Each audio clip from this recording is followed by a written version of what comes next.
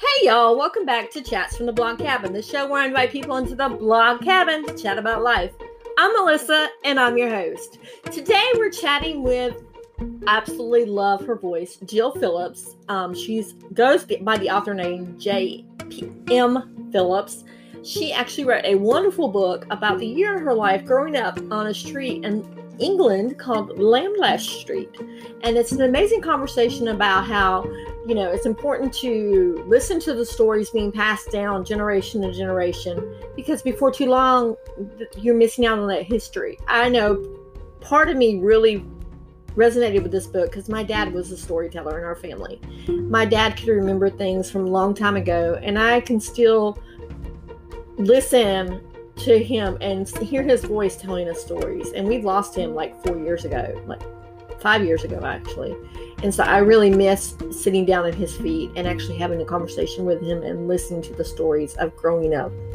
So if there's anything that I want you to get out of this interview, is it's important to be there and listen to family stories and to be able to pass those stories down to your own kids. So with that said, you know what I need you to do right now? That's right. Start listening.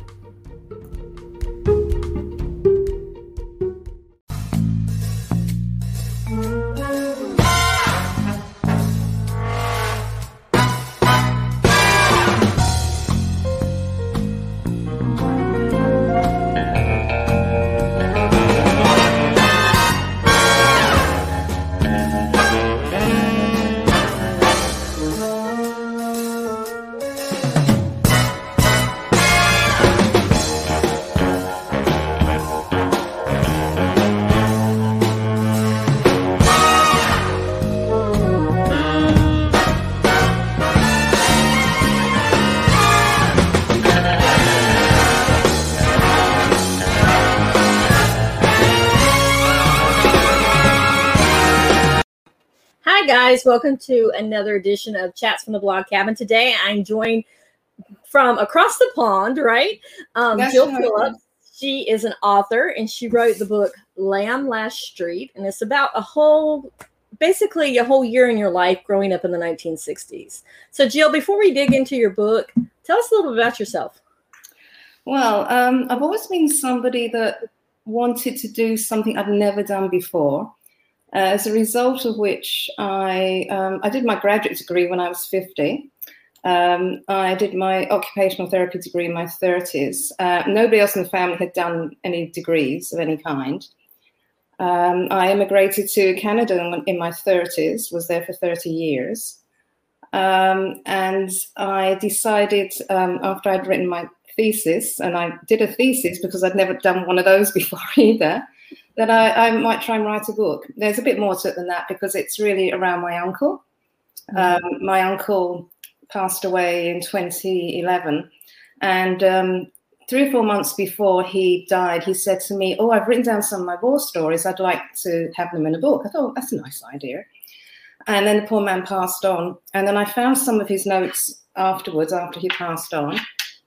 And I thought, I'd like to write a book. And then he left us a small inheritance, myself and my brother.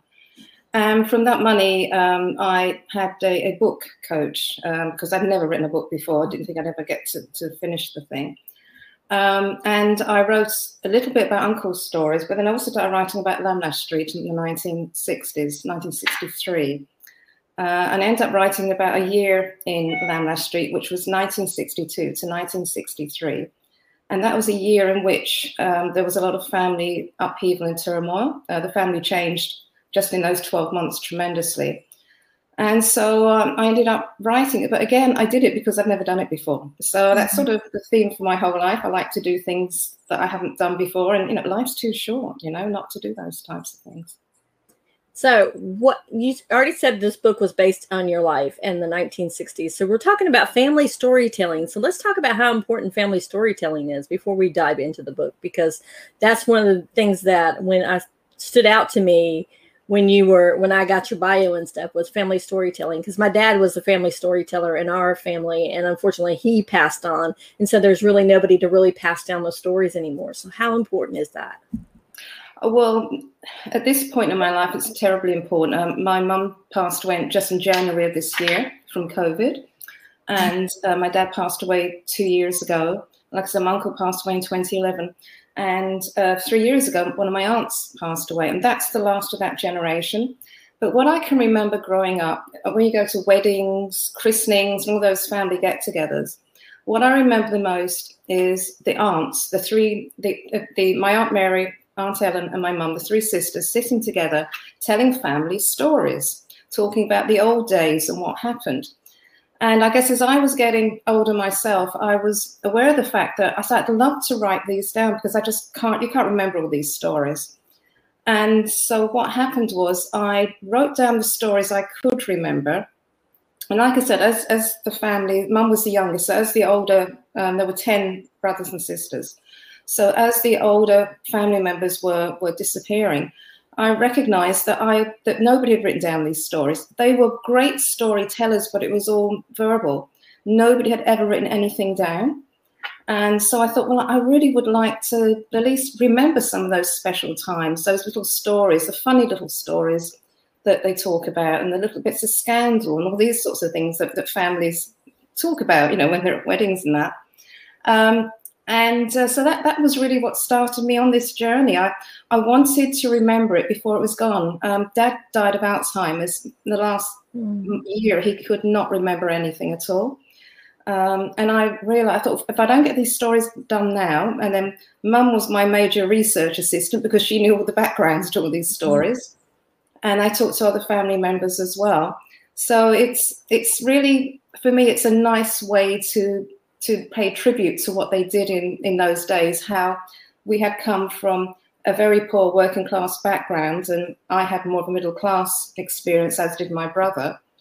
And like I said, my uncle and auntie passed on their inheritance to myself and my brother. And obviously, Mum's gone now, and her house has now been passed down to us. But when you think that when Mum was born, basically they couldn't afford anything. It was secondhand shoes, secondhand clothes. The house in which they lived in Penrose Street it was shared kitchens with other families. The only running water was you go up the stairs from the ground floor up to stairs, and apparently in the corner there was like a corner sink with cold water tap. That was the only plumbing in the whole house. There was nothing else. And there were 10 of them, 10 children, and for the adults, 12 of them. And obviously the outhouse, the toilet, was down at the bottom of the garden. But that's what she was raised in. So Mum was determined we were not going to have a life as she had had. And so we never had secondhand clothes. We used to go to Marks and Spencer's all the time to get new clothes. But yeah, it was. I really wanted that tribute to be documented because I know with families, some families value family stories, and some parts of the family really don't want to know about it. So at least this way it's documented, it's out there, it's in the public eye. If somebody gets something from it personally, that's tremendous. But it's really just to get my family stories out there before they all disappear, and that's what would have happened. So what made you decide to publish it, though? Well, number one, I'd never done that before. So that was partly my motivation. It's like, I've never published a book. I also, as I just said, I also wanted the story to get beyond just the family members, because some families will talk about the stories over and over again. And our family doesn't really do that anymore. I think that last generation did that. We don't really sit around talking about the good old days.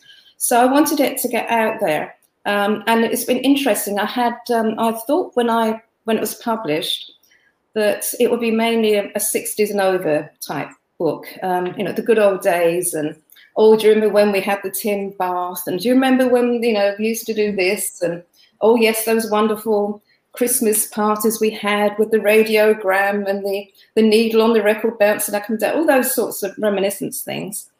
But also what's happened is the teenage years are looking at these books as well. And they're saying, oh my goodness me, I didn't realize how bad things were in those days. And I think that was one of my motivations as well, because I could see, obviously, that looking back, that We have so much more now than we ever had when, all those years ago, 50, 60 years ago, and certainly when my parents were growing up.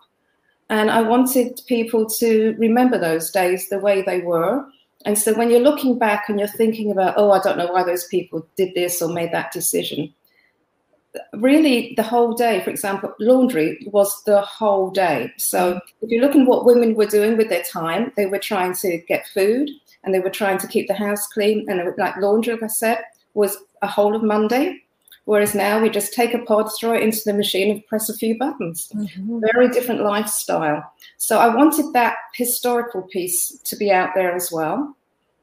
So that's partly why I published it, really. You're talking about laundry. You kept saying your mom was like shopping and things like that. And the one part in the book that really stood out to me was that your mom had to always dress to the nines whenever she went to even to the grocery store, and she would have the stiletto heels where her stiletto heel would get caught, and you guys would have to get up. Was that not dangerous? Oh, yes, I know, but that wasn't the point in her life, really. She came from such a poor background that she was determined to be smart. Clothes maketh the man and the women, but they weren't mentioned, right? But yeah, no, you had to be smart.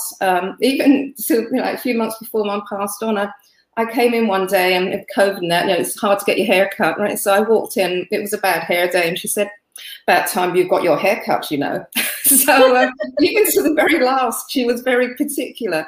Always even last year, beautiful little tops and trousers and that she would wear. Always very, very particular about how she looked. But I think that was her way, I think, of us having a better life than she had. I think that's really what that was all about. Yeah. So you talk about growing up post World War II London, and some of the things that you were talking about with your mom used to be the bombs would drop and your mom and your sister would have to run and hide. So let's talk about that. Yes, that surprised me. I learned a lot. That's the other reason why I'd encourage people to go through this process. Even if you don't publish, at least get the stories down on paper. Because I was talking to Mum one day. I said, "Oh, Mum, you were evacuated during the war. So it wasn't safe in London. So all the children were moved away with strangers, basically, and sort of put in their houses for a year." And I said, "Do you have any stories from when you were evacuated?" She said, "Well," she said, the first people it was my aunt and my Aunt Ellen and Mum, two sisters, one 10, one 13. She said, one day when we came home from school, she said, we were just walking through the field. She said, we were just a school uniform on, heading over to the farmhouse where we were staying. And she said, we heard this noise behind us, and we turned around and we looked up. And she said, we could see this fighter pilot was heading towards us. And she said it got so close, she said, that she could see it had dark hair and he was clean shaven, so she could see the person's face, and he fired on them. So they were strafed. The bullets hit the ground by the side of them. And I said, well, what happened then? She said, oh, well, we just ran into the Brussels sprouts patch, and then fortunately he flew over the top. Mm-hmm. And so I said, oh, well, wasn't that frightening? I said, what did the people say that you were living with? Well, she said, we went on, and we told her. So we were really, really upset, myself and your aunt. And she said, they said, so did the bullets hit you? They said, no. I said, well, that's okay then. You just go on in there and you have supper. And that was pretty much it. Wow. No more than, okay, well, you're still alive. Move on, you're done with. So very different days. And I didn't know that. There was lots of little things like that I learned, because what I would say to Mum was, oh, hi, Mum, I'm just writing the story about, when you were evacuated, as the example just showed. And I said, do you have any other, like little bits? Oh, yes, well, you would never guess what happened next. And so it was a really nice time to connect. And I wrote down a few notes about the stories, and afterwards I'd actually fill the notes out a little bit more. But I learned so much about her, and I understand about, there were some decisions made in 1962 and 63 about moving. Mm-hmm. And I really at the time thought it was really unfair that I had to move and leave my friends and family. But having talked to Mum about what happened and what I was writing, I understand now they really had no choice at all. They'd either stay there and starve, or they had to move on. It came at a terrible price to the family, because we lost contact with a lot of people. But nonetheless, I think for years I had resented that a little bit, thinking, well, I don't understand, it's not fair. And then after I spoke to Mum, I thought, you know what, I probably would have done the same thing if it had been up to me. You really had no choice at all. If you want to look after your kids and keep food on the table, that's what you got to do, you know? So it was helpful for me to understand some of the things that Mum and Dad did. So now that we're talking about the book, do you want to read a passage from your book? Oh, yes. Okay, yes. You mentioned it earlier. So I was wondering which passage to choose. So I thought I'd choose the one where it sort of sets the scene. It's early on in the book, and it's when I was born. So it's called The Family is the second chapter. So, as for my beginnings, I was born at the General Lying-in Hospital just across from Waterloo Station. Mum tells me that I was a difficult birth, and that she was in labour for 3 whole days, during which time she lay in bed, looking up through the basement window of the delivery room of the hospital, watching the red double-decker buses go by outside. When I finally emerged into the world with the aid of a pair of forceps, I apparently had terrible red marks and bruises all over my face. Now, of course, Mum could equally well have described it as a blissful birth, but she did not believe in sugarcoating these significant life events. One of her favourite maxims to live by was to call a spade a spade. As a 10-year-old girl who loved to ride my bike and was generally a tomboy, I was somewhat questionably matched with a mother who loved to dress me up like a china doll, in frilly dresses and shiny black patent leather shoes with 1-inch kitten heels, but I did my best to have one foot in each of these worlds at the same time. I avoided the china doll persona and escaped Mum's influence to some extent by going to school, playing on the streets with my friends, and getting the girly obligations dealt with as early as possible in the day. This freed me up to do the more interesting things in life, such as playing with my Lego set. I would spend all my pocket money on Lego pieces and then spend hours assembling them into houses as scenery for my train set, much to the disappointment of my mum, who could not understand why I ignored the china doll in her pram, sitting by itself in the empty hallway and gathering dust by the front door. I love that. That's actually one of the things that I was thinking about my daughters when I read that certain point, part of the book, because they were not China dolls. I mean, they would play with the babies, but then they would also play with Legos and other things. Like I have a daughter now that's going, finishing out her interior architecture. And she knew at the very beginning of like 2 or 3 years old, she wanted to build. That was, you get her a thing of Legos and she could build and she'd be happy for the rest of the day. It didn't matter. And so I never pushed on there. Did you ever feel like your mom pushed you to be a girly girl? Or did you feel like finally she came to accept that you weren't going to be like that? No, she didn't really accept it, no. That's for sure. No, I mean, she wasn't rude or obstructive. It wasn't that bad. Mm-hmm. But I think she was a little disappointed. Because when I was born, I had blonde curly hair, and it's like, oh, I got this gorgeous little girly. And then I would go out riding my bike and play with my brother with his Scalextrics racing set and all these sorts of things. But what you have to remember as well, and that's why I sort of put it in there, is the context of the time.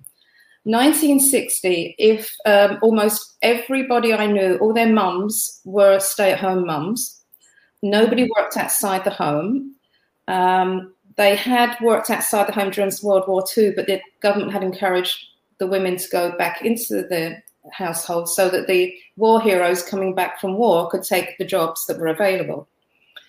And so it was really unusual in those days for a woman to even work more than part-time.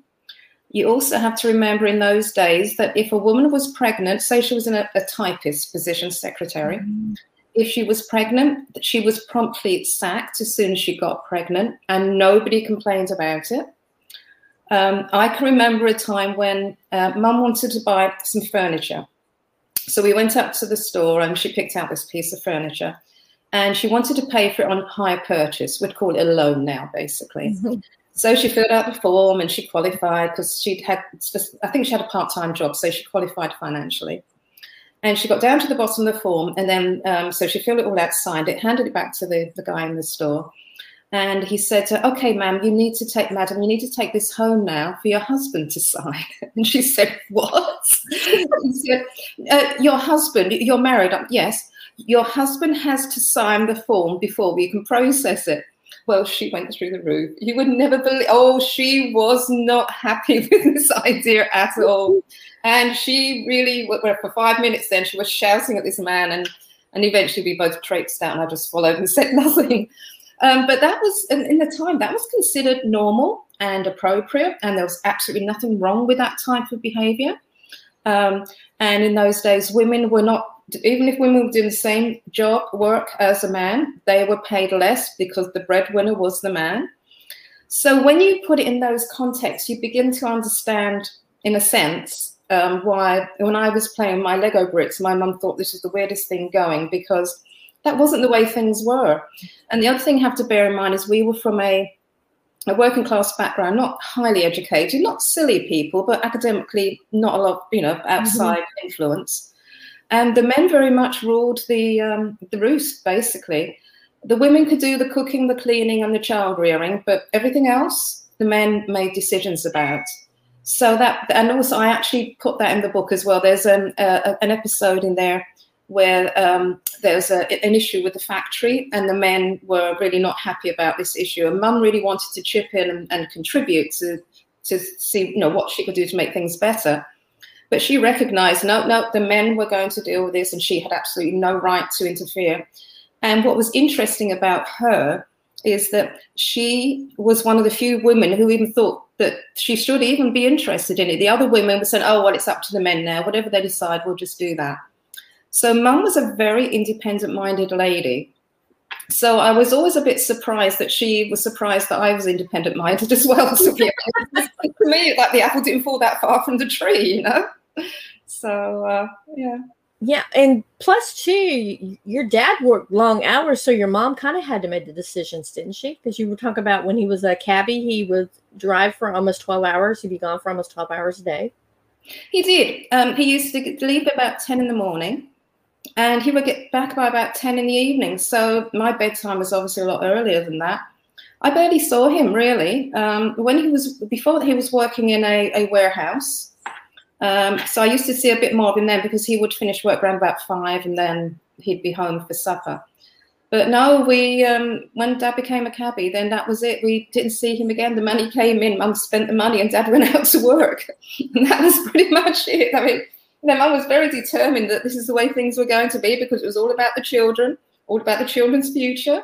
And she was very determined about that, yes. One thing that really struck out to me about the book was the fact that you had traditions. Like, you had routines like on Fridays you would go get fish and chips. On Saturdays was the bath time, right? And you guys were always the first ones to get in the bath, and then you would switch out the waters. That was something different that your mom would do after you and your brother had the bath. She would switch out the water so that your dad and her could have their baths. Whereas in most places, everybody just took the bath in the same waters. Let's talk about that. Because even to this very day, that I would never dream of sharing a bath water with anybody. It's like, oh, no, you don't do that sort of thing. It's quite funny. But yeah, no, Mum was determined we were going to do things a certain way. Now you have to remember her father was a regimental sergeant major, a drill sergeant. Mm. And there were, I think it was 6 boys and 4 girls in the house. And he ran the house like they were all soldiers. And I think one of the reasons we had such a set schedule is that that's the way Mum was raised. So Friday night was definitely fish and chip night. And we had an allowance for candies, for sweets. So we would go to Mrs. Williams, the sweet shop, and go and get our candies from there. Saturday was the only day we were allowed to stay in bed late. It was... we were allowed to stay in bed as late as 11 in the morning because we could read our comics, our magazines, our children's magazines, basically, Bunty and Judy, and I think it was Eagle was the other one that my brother had. So, and then Monday was always laundry day. and bubble and squeak for supper because that was left over from the roast from the day before. Always had a Sunday roast without fail. Definitely had a Sunday roast. So yeah, no, that was. I think Mum thought that the organisation was good for a family life and for children. I don't think I quite did it that way when I had mine. So. But yeah, no, it worked, and it did give me a sense of security, and I knew each day what would happen. So yeah, it was a different way of doing things. But she didn't ask permission for anything. Mum just said, "No, this is the way we're going to do this now." So, oh, all right, Mum. So that was it, you know. So basically, there was no talking back at all, and your mom kept an eagle eye on both you and your brother. Oh, children should be seen and not heard, you know. So anytime you had any opinions or you never raised your voice, it was just, even if you said the wrong thing at the wrong time. So children should be seen and not heard, and that's the end of it. And they said, oh, okay, fine. And you just disappear for a bit. Now, there's a part in the book that we talked about it right before we got on, is I was getting your first kiss with Anthony, and how long it took for you to actually get that. So let's talk about that, because I think it's really funny that you're almost to the point where you were almost getting your first kiss and your mom looked out the window and saw you. Let's talk about what was going through your mind at that time. Yeah, actually, I can remember that. That was almost word for word what happened. And obviously, it's I don't know if it's scarred or seared in my brain, one of the two. But yeah, so we were all sitting on the steps. So Lamlash Street had... there was a big green door, and then there was like a little square area, and then there was about 4 or 5 steps down to the street. So I was sitting there, my little gang. It was myself and Anthony and the 3 other people in the gang. And so so 2 of the gang were boyfriend and girlfriend. So they had done all this kissing stuff before, and so me and Anthony were in this sort of relationship, but we didn't quite know what they even meant. So he came along one day, and it happened to be Valentine's Day. And he came along, and I was dared. That's right. We were dared to kiss, and we were sitting there. And I can remember thinking, oh, this is really embarrassing. I don't know what I'm going to do. And we're all sitting there on the steps like this. And I think, oh, God, no. Anyway, so they encouraged us to kiss. So I was just thinking, oh, this is the most stupid thing in the whole world to do. I mean, what does this really mean, you know? Just about get to the kiss part. And Mum must have been watching from upstairs. She said, what are they doing down there? You know, because it was like a 3-story house. And so I heard this rattling on the windows, and the windows used to move as well because they weren't terribly airtight at all. Yeah. And so she go, knock, and it's like, oh, what's going on? Tea time, up you come now, come on, up you come. And that was it. And then it's like, oh, okay, that's fine. So just more embarrassment, really. So that was my first romantic interlude in life. So. I just think it's funny when you were talking about how Anthony had given you the Valentine, the little hearts, and you didn't like, why is he giving these to me? Like you had no idea what was going to happen. Not a sweet clue. No, I think, and the fact that when I was writing the book, I could still remember that stuff. That wasn't anything that I spoke to anybody else about. It was in my head, in my memories, right? And so, so it was Valentine's Day, and I'd always thought Valentine's Day was really, really stupid. Like, oh, it's Valentine's Day, all these silly things going on at school sort of thing. Anyway, so he just walked up to me one day, and he just sort of shoved this thing into my hand, and it was this little square. You can still get them, a little square that had 4 Valentine's hearts in love hearts in them.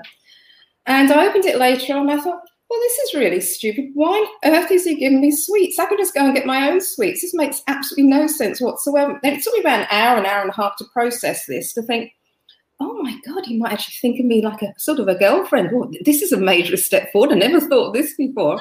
But yeah, I was very slow on this stuff. Probably still am, actually, as far as I know. Now, you talked about having kids, your own kids. Did you bring any of the traditions that you grew up with, pass them down to your kids? I think Christmas is special to me. It was then, and it still is now. And that's actually, the book starts and finishes with Christmas. It starts in Christmas 1962 and finishes in 1963. And I absolutely love Christmas. You know, you have the full Christmas dinner. You let the kids get up at the crack of dawn. They can eat chocolate until they burst. That's fine. That's what happens on Christmas Day. It's wall to wall food, you know, the whole day. I miss the Christmas parties. I absolutely love the Christmas parties we had. And there wasn't there weren't enough family members around for that sort of thing in this day and age. So I did love the Christmas parties. But yeah, I do. I mean, Christmas dinner is important to me. Dressing well is still important to me.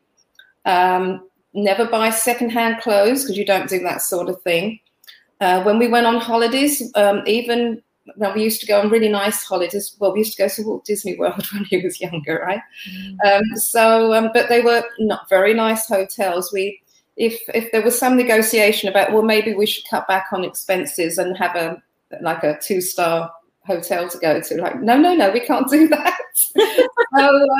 It probably cost a small fortune, but you know, it was just the way I was raised. So the attitude towards life, yes, definitely those standards, those values I've kept with me, obviously. Now let's talk about, you said it's very important in the book that you wanted to get your uncle's stories down. So let's talk about the impact, because it seemed like in the book you were like saying every time that you ever really just wanted to get away, or you just wanted to kind of be with somebody that would listen, you would go to your uncle, and your uncle would talk to you, but then he would also tell you stories about what happened during the war.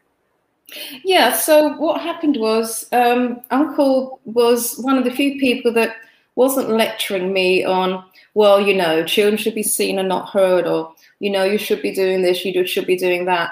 Whenever I wanted to talk about my feelings, really, about, oh, I'm really disappointed with this, or I don't understand that, he would treat me as an adult and say, well, what do you mean about that? And let's talk about it. And that I valued. That is the advantage of having a multi-generational family, large family home. Because what happens is that when your mum is going a little strange for the day for some reason, or you've really, you know, in the doghouse with her and it's like, oh gosh, now what I'm going to do? You have someone else to go and talk to. So I always used to go downstairs to my aunt and uncle. And my aunt used to go upstairs, talk to mum about whatever the issue was, and uncle was down there. So, yeah, he shared a lot of those wartime stories with me. And what amazed me about Uncle was he was the nicest man I've ever met. Very friendly. He would talk to anybody and everybody. It used to drive my aunt nuts because he was always talking to somebody. But he, very pleasant, almost a shy sort of person, very jovial. Yet the things he went through in the Second World War were awful. He was on the Atlantic convoy. He was in the Merchant Navy in the Second World War. So he was on the Atlantic convoy. The Atlantic convoy was, because Britain didn't have enough food and supplies to keep the nation going. They were starving, basically. They had to grow their own vegetables and do what they could for themselves because there just wasn't enough. People were really thin in those days because they were on a subsistence diet, really. But it still took an awful lot of raw materials and foods from the US to get to England. And they had to obviously go across the Atlantic. And the U-boats were in the Atlantic trying to stop this because they wanted to, the Germans wanted to take over England, basically, the Nazis. And so Uncle was on one of these boats coming back from New York, and the convoy was hit by the U-boats. And he said it was awful because the boats that were hit, obviously some of the sailors ended up in the water with the life jackets and that on. They were not allowed to stop and pick the men up.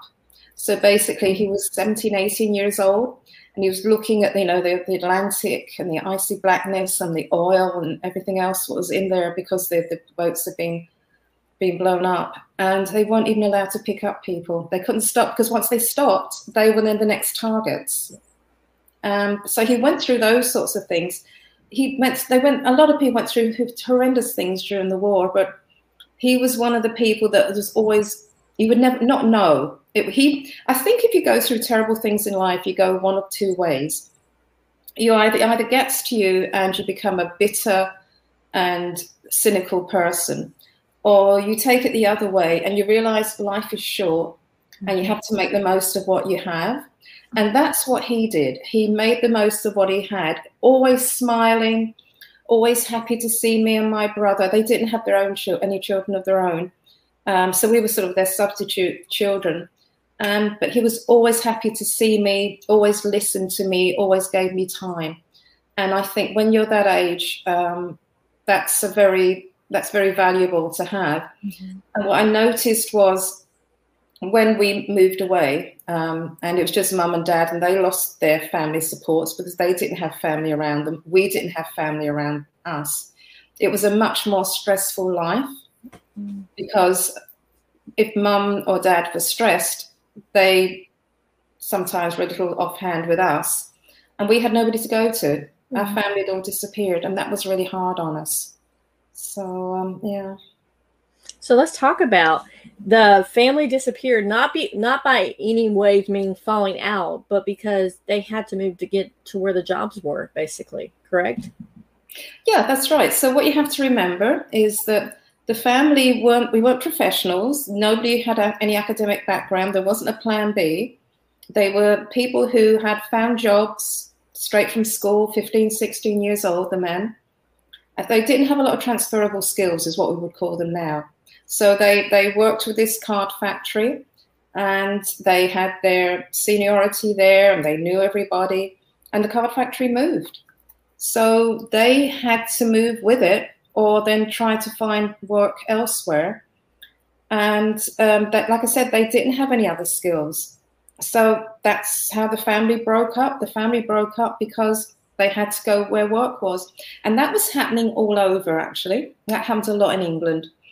These cities that were heavily bombed, like Coventry, London, and there were a few others, even with the help from the US, with the Marshall Plan to help restart the economy, it wasn't enough. There wasn't enough housing, the infrastructure, that the buildings were gone, a lot of them.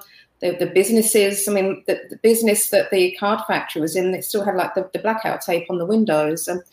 And nobody, still outside toilets, nothing inside. It was very, very archaic compared to, say, the standard of living in the US at the time, very, very archaic.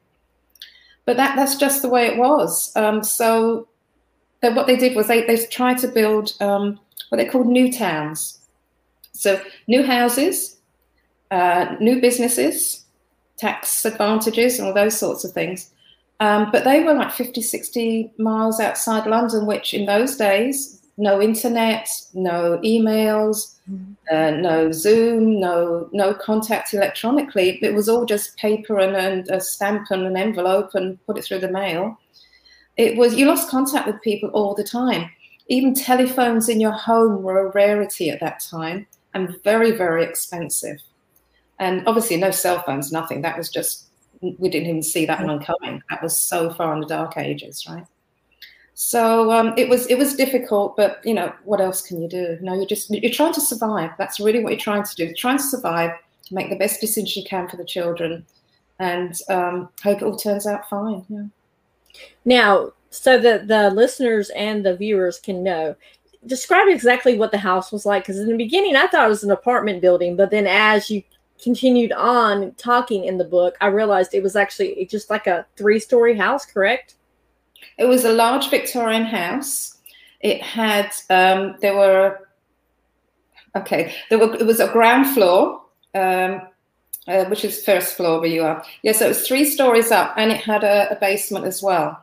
The basement was a separate apartment, but it was a 3-story house, basically. So we had bedrooms on the top floor. My brother and I were in those 2 bedrooms. My brother's room always leaked. There was always a bucket in the middle of the room, and somebody had drilled a hole so the ceiling wouldn't collapse from all the water in it. When it rains, it would drip, and then we would empty the bucket out the next day. This was all normal life. Mm-hmm. We thought we had it great because we had a room each. It was wonderful for us. Large living room, 10-foot ceilings. The heat was from the fireplaces, coal. You put coal on and hope for the best. I was talking to my cousin the other day, and he said, yeah, every time we went round your house, he said, it was freezing cold. He said it was, you had to put an extra couple of layers of cardigans and things on just to keep warm. And it was cold. The only bathroom was down on the main floor. So we had little potties under the bed for bathrooms overnight. And it sounds like the Dark Ages now, but we thought it was okay at the time, to be honest. As I said earlier, the washing machine wasn't plumbed into the wall or anything. We had to drag it out into the middle of the floor, physically fill it up, and then scoop out with buckets to empty it out again.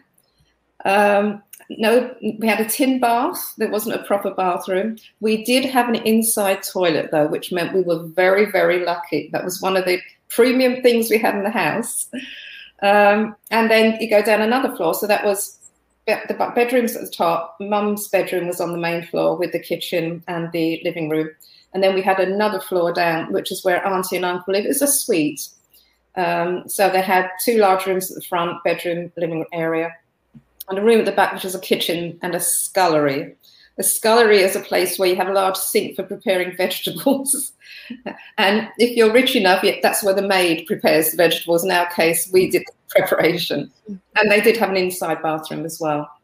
But there were rats running up and down the outside of the house. I mean, not constantly. But the people who lived in the basement had mold growing up the walls of their apartment. And they had there were rats that would run up and down the drain pipes at night, so you had to keep the windows closed. So it was right now, if you look at it now, it seems to be terrible, terrible housing, but we were relatively happy there, to be honest. I was speaking to my brother about when I was writing the book. And he said, "Yeah, I really liked Lamlash Street." He said it was there was something about it, but I think we were surrounded by family, is what it was. So as terrible as the situation was, and as substandard by our standards now, we really were quite happy there. And as kids, you just accept it all as normal, don't you, really? Yeah, that's what I was thinking, because you didn't know any different. So you weren't like, oh, well, this is this, and, the little potty underneath the bed. You didn't know any different. It was like, it's just normal.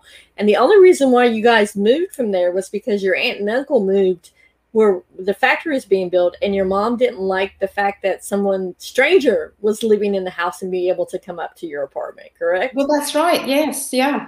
Because there was there were no doors between. It was literally just a suite inside the house where Auntie and Uncle were. And then they moved out.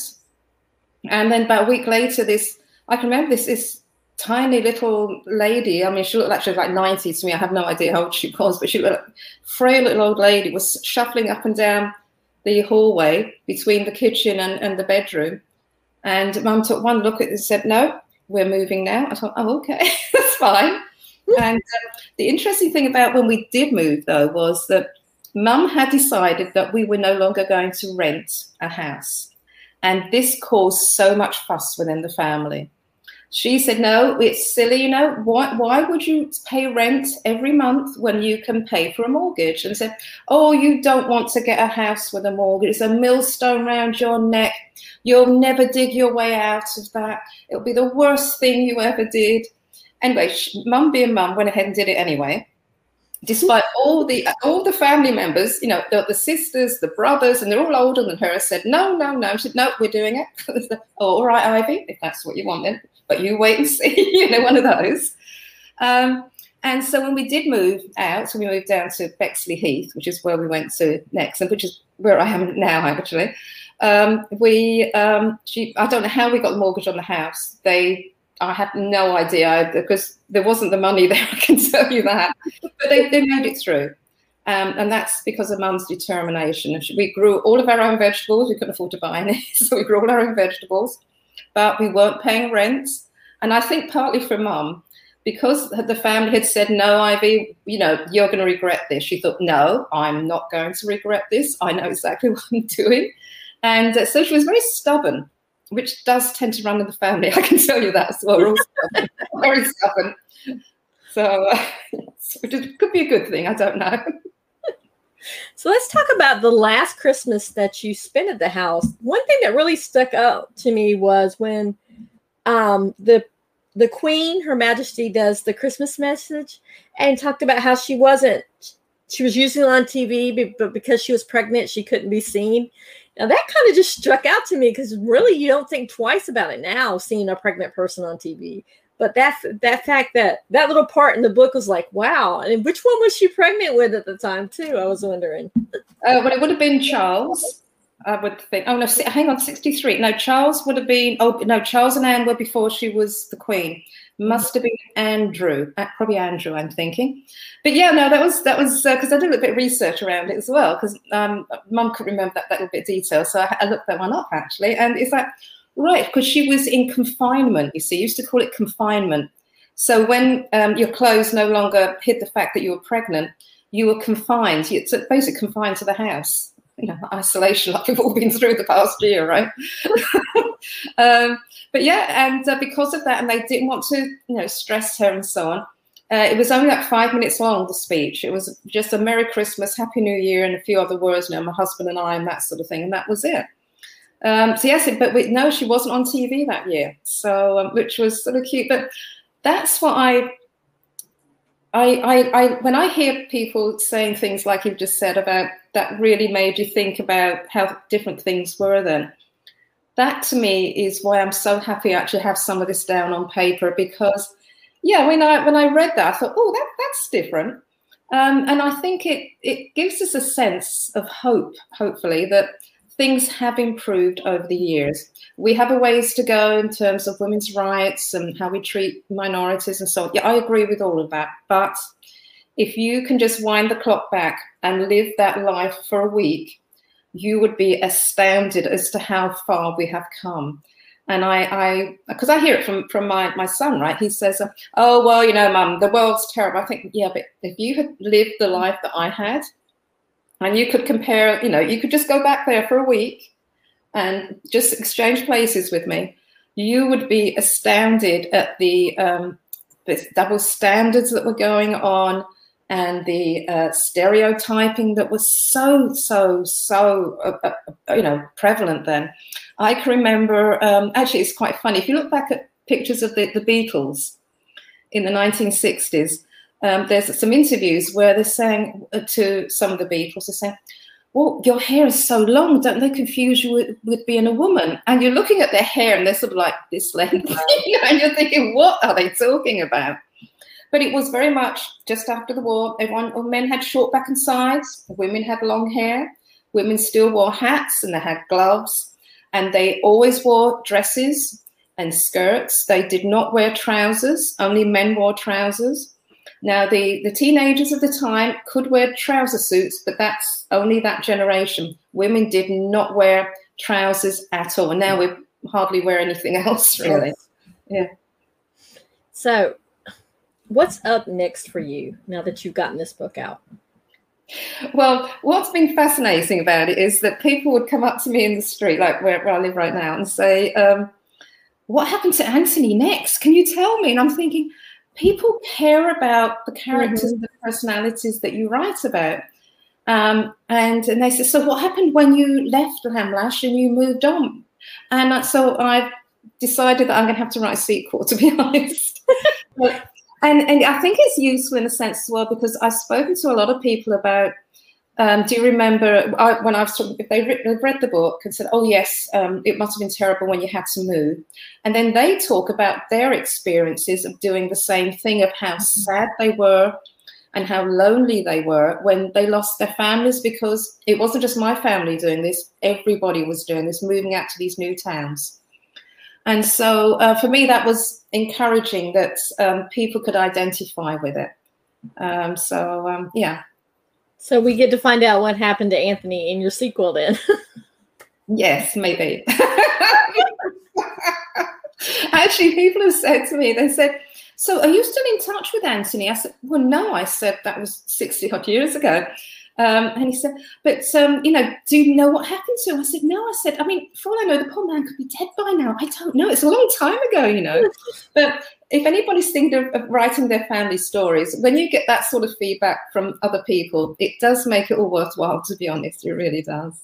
Yeah, because honestly, I was like, oh, yes, finally. And I'm like, oh, wait a second. She moved away. What happened to it?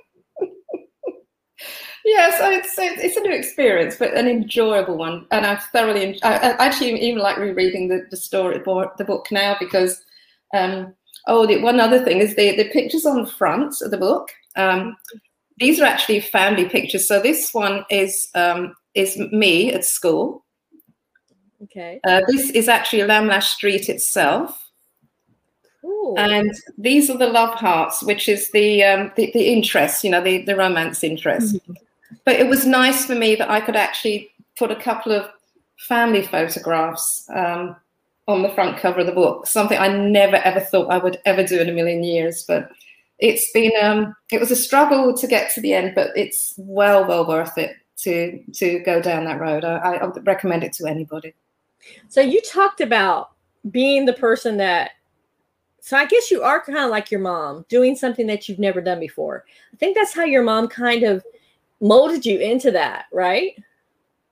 Oh, yes. Yeah. I'm sometimes surprised that she was hoping for a more traditional daughter, when in fact she was such a trailblazer. I don't think she really saw it the way I saw it. I've said to her numerous times, especially over the past couple of years, and when we had time and she was a little bit frailer than that, Mum, you were a real trailblazer. Like, you did things that other women would not do in your day.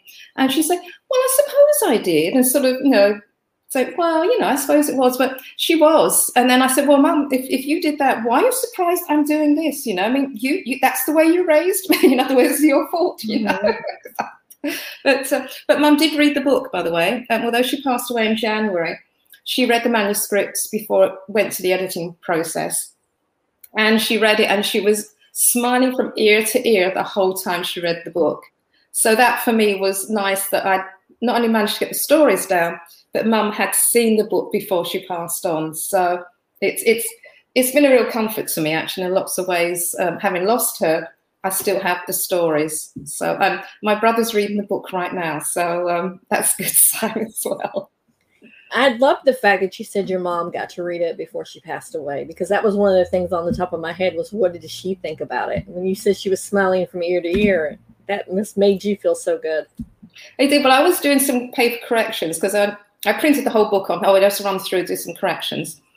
And I couldn't get through them fast enough. I said, can I have the next page and the next? I'll make a cup of tea, Mum. Just give me a few minutes, sort of thing. But she loved it. And she literally, I said, well, what did you think of it, Mum? Oh, it was quite good, You know what some mums are like, right? Understated, yeah. So our time is almost up. Tell people where they can find you at. Well, I have a website, which is jmphillipsauthor.com.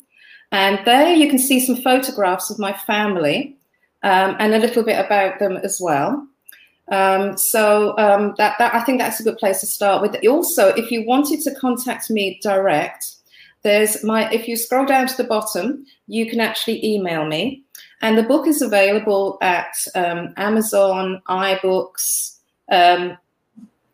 which, in all three countries. I actually have, it's on amazon.co.uk.ca for Canada, and also .com as well. I just put part of it up, but then I was like, oh my goodness, I forgot to put the author in there first. So I had to read it. So I want to thank you for coming on and chatting with us about this book, because this book is, like I said, it's a quick read. So if everybody's looking for something to maybe read this summer during the beach, it's a quick read. You can read it while lying on the beach and watching, or if you just have a few minutes, or you're waiting for doctor's appointments or things like that. Because I know in COVID times, we have to sit outside, at least in the United States, we have to sit outside in our cars waiting for our appointment time. So this is a great. Oh, yes, same here. Yeah. So it's a great read. So it's called Lamlash Street. And Jill, I want to thank you so much for being on. Oh, you're more than welcome. It's been a real pleasure. Thank you so much. And whenever you have another book come out, let me know. I would love to chat with you again. Okay, that's great. You take care now. All right, you too. So, guys, we will see you on the next chat from the Blog Cabin. Bye. Bye-bye now.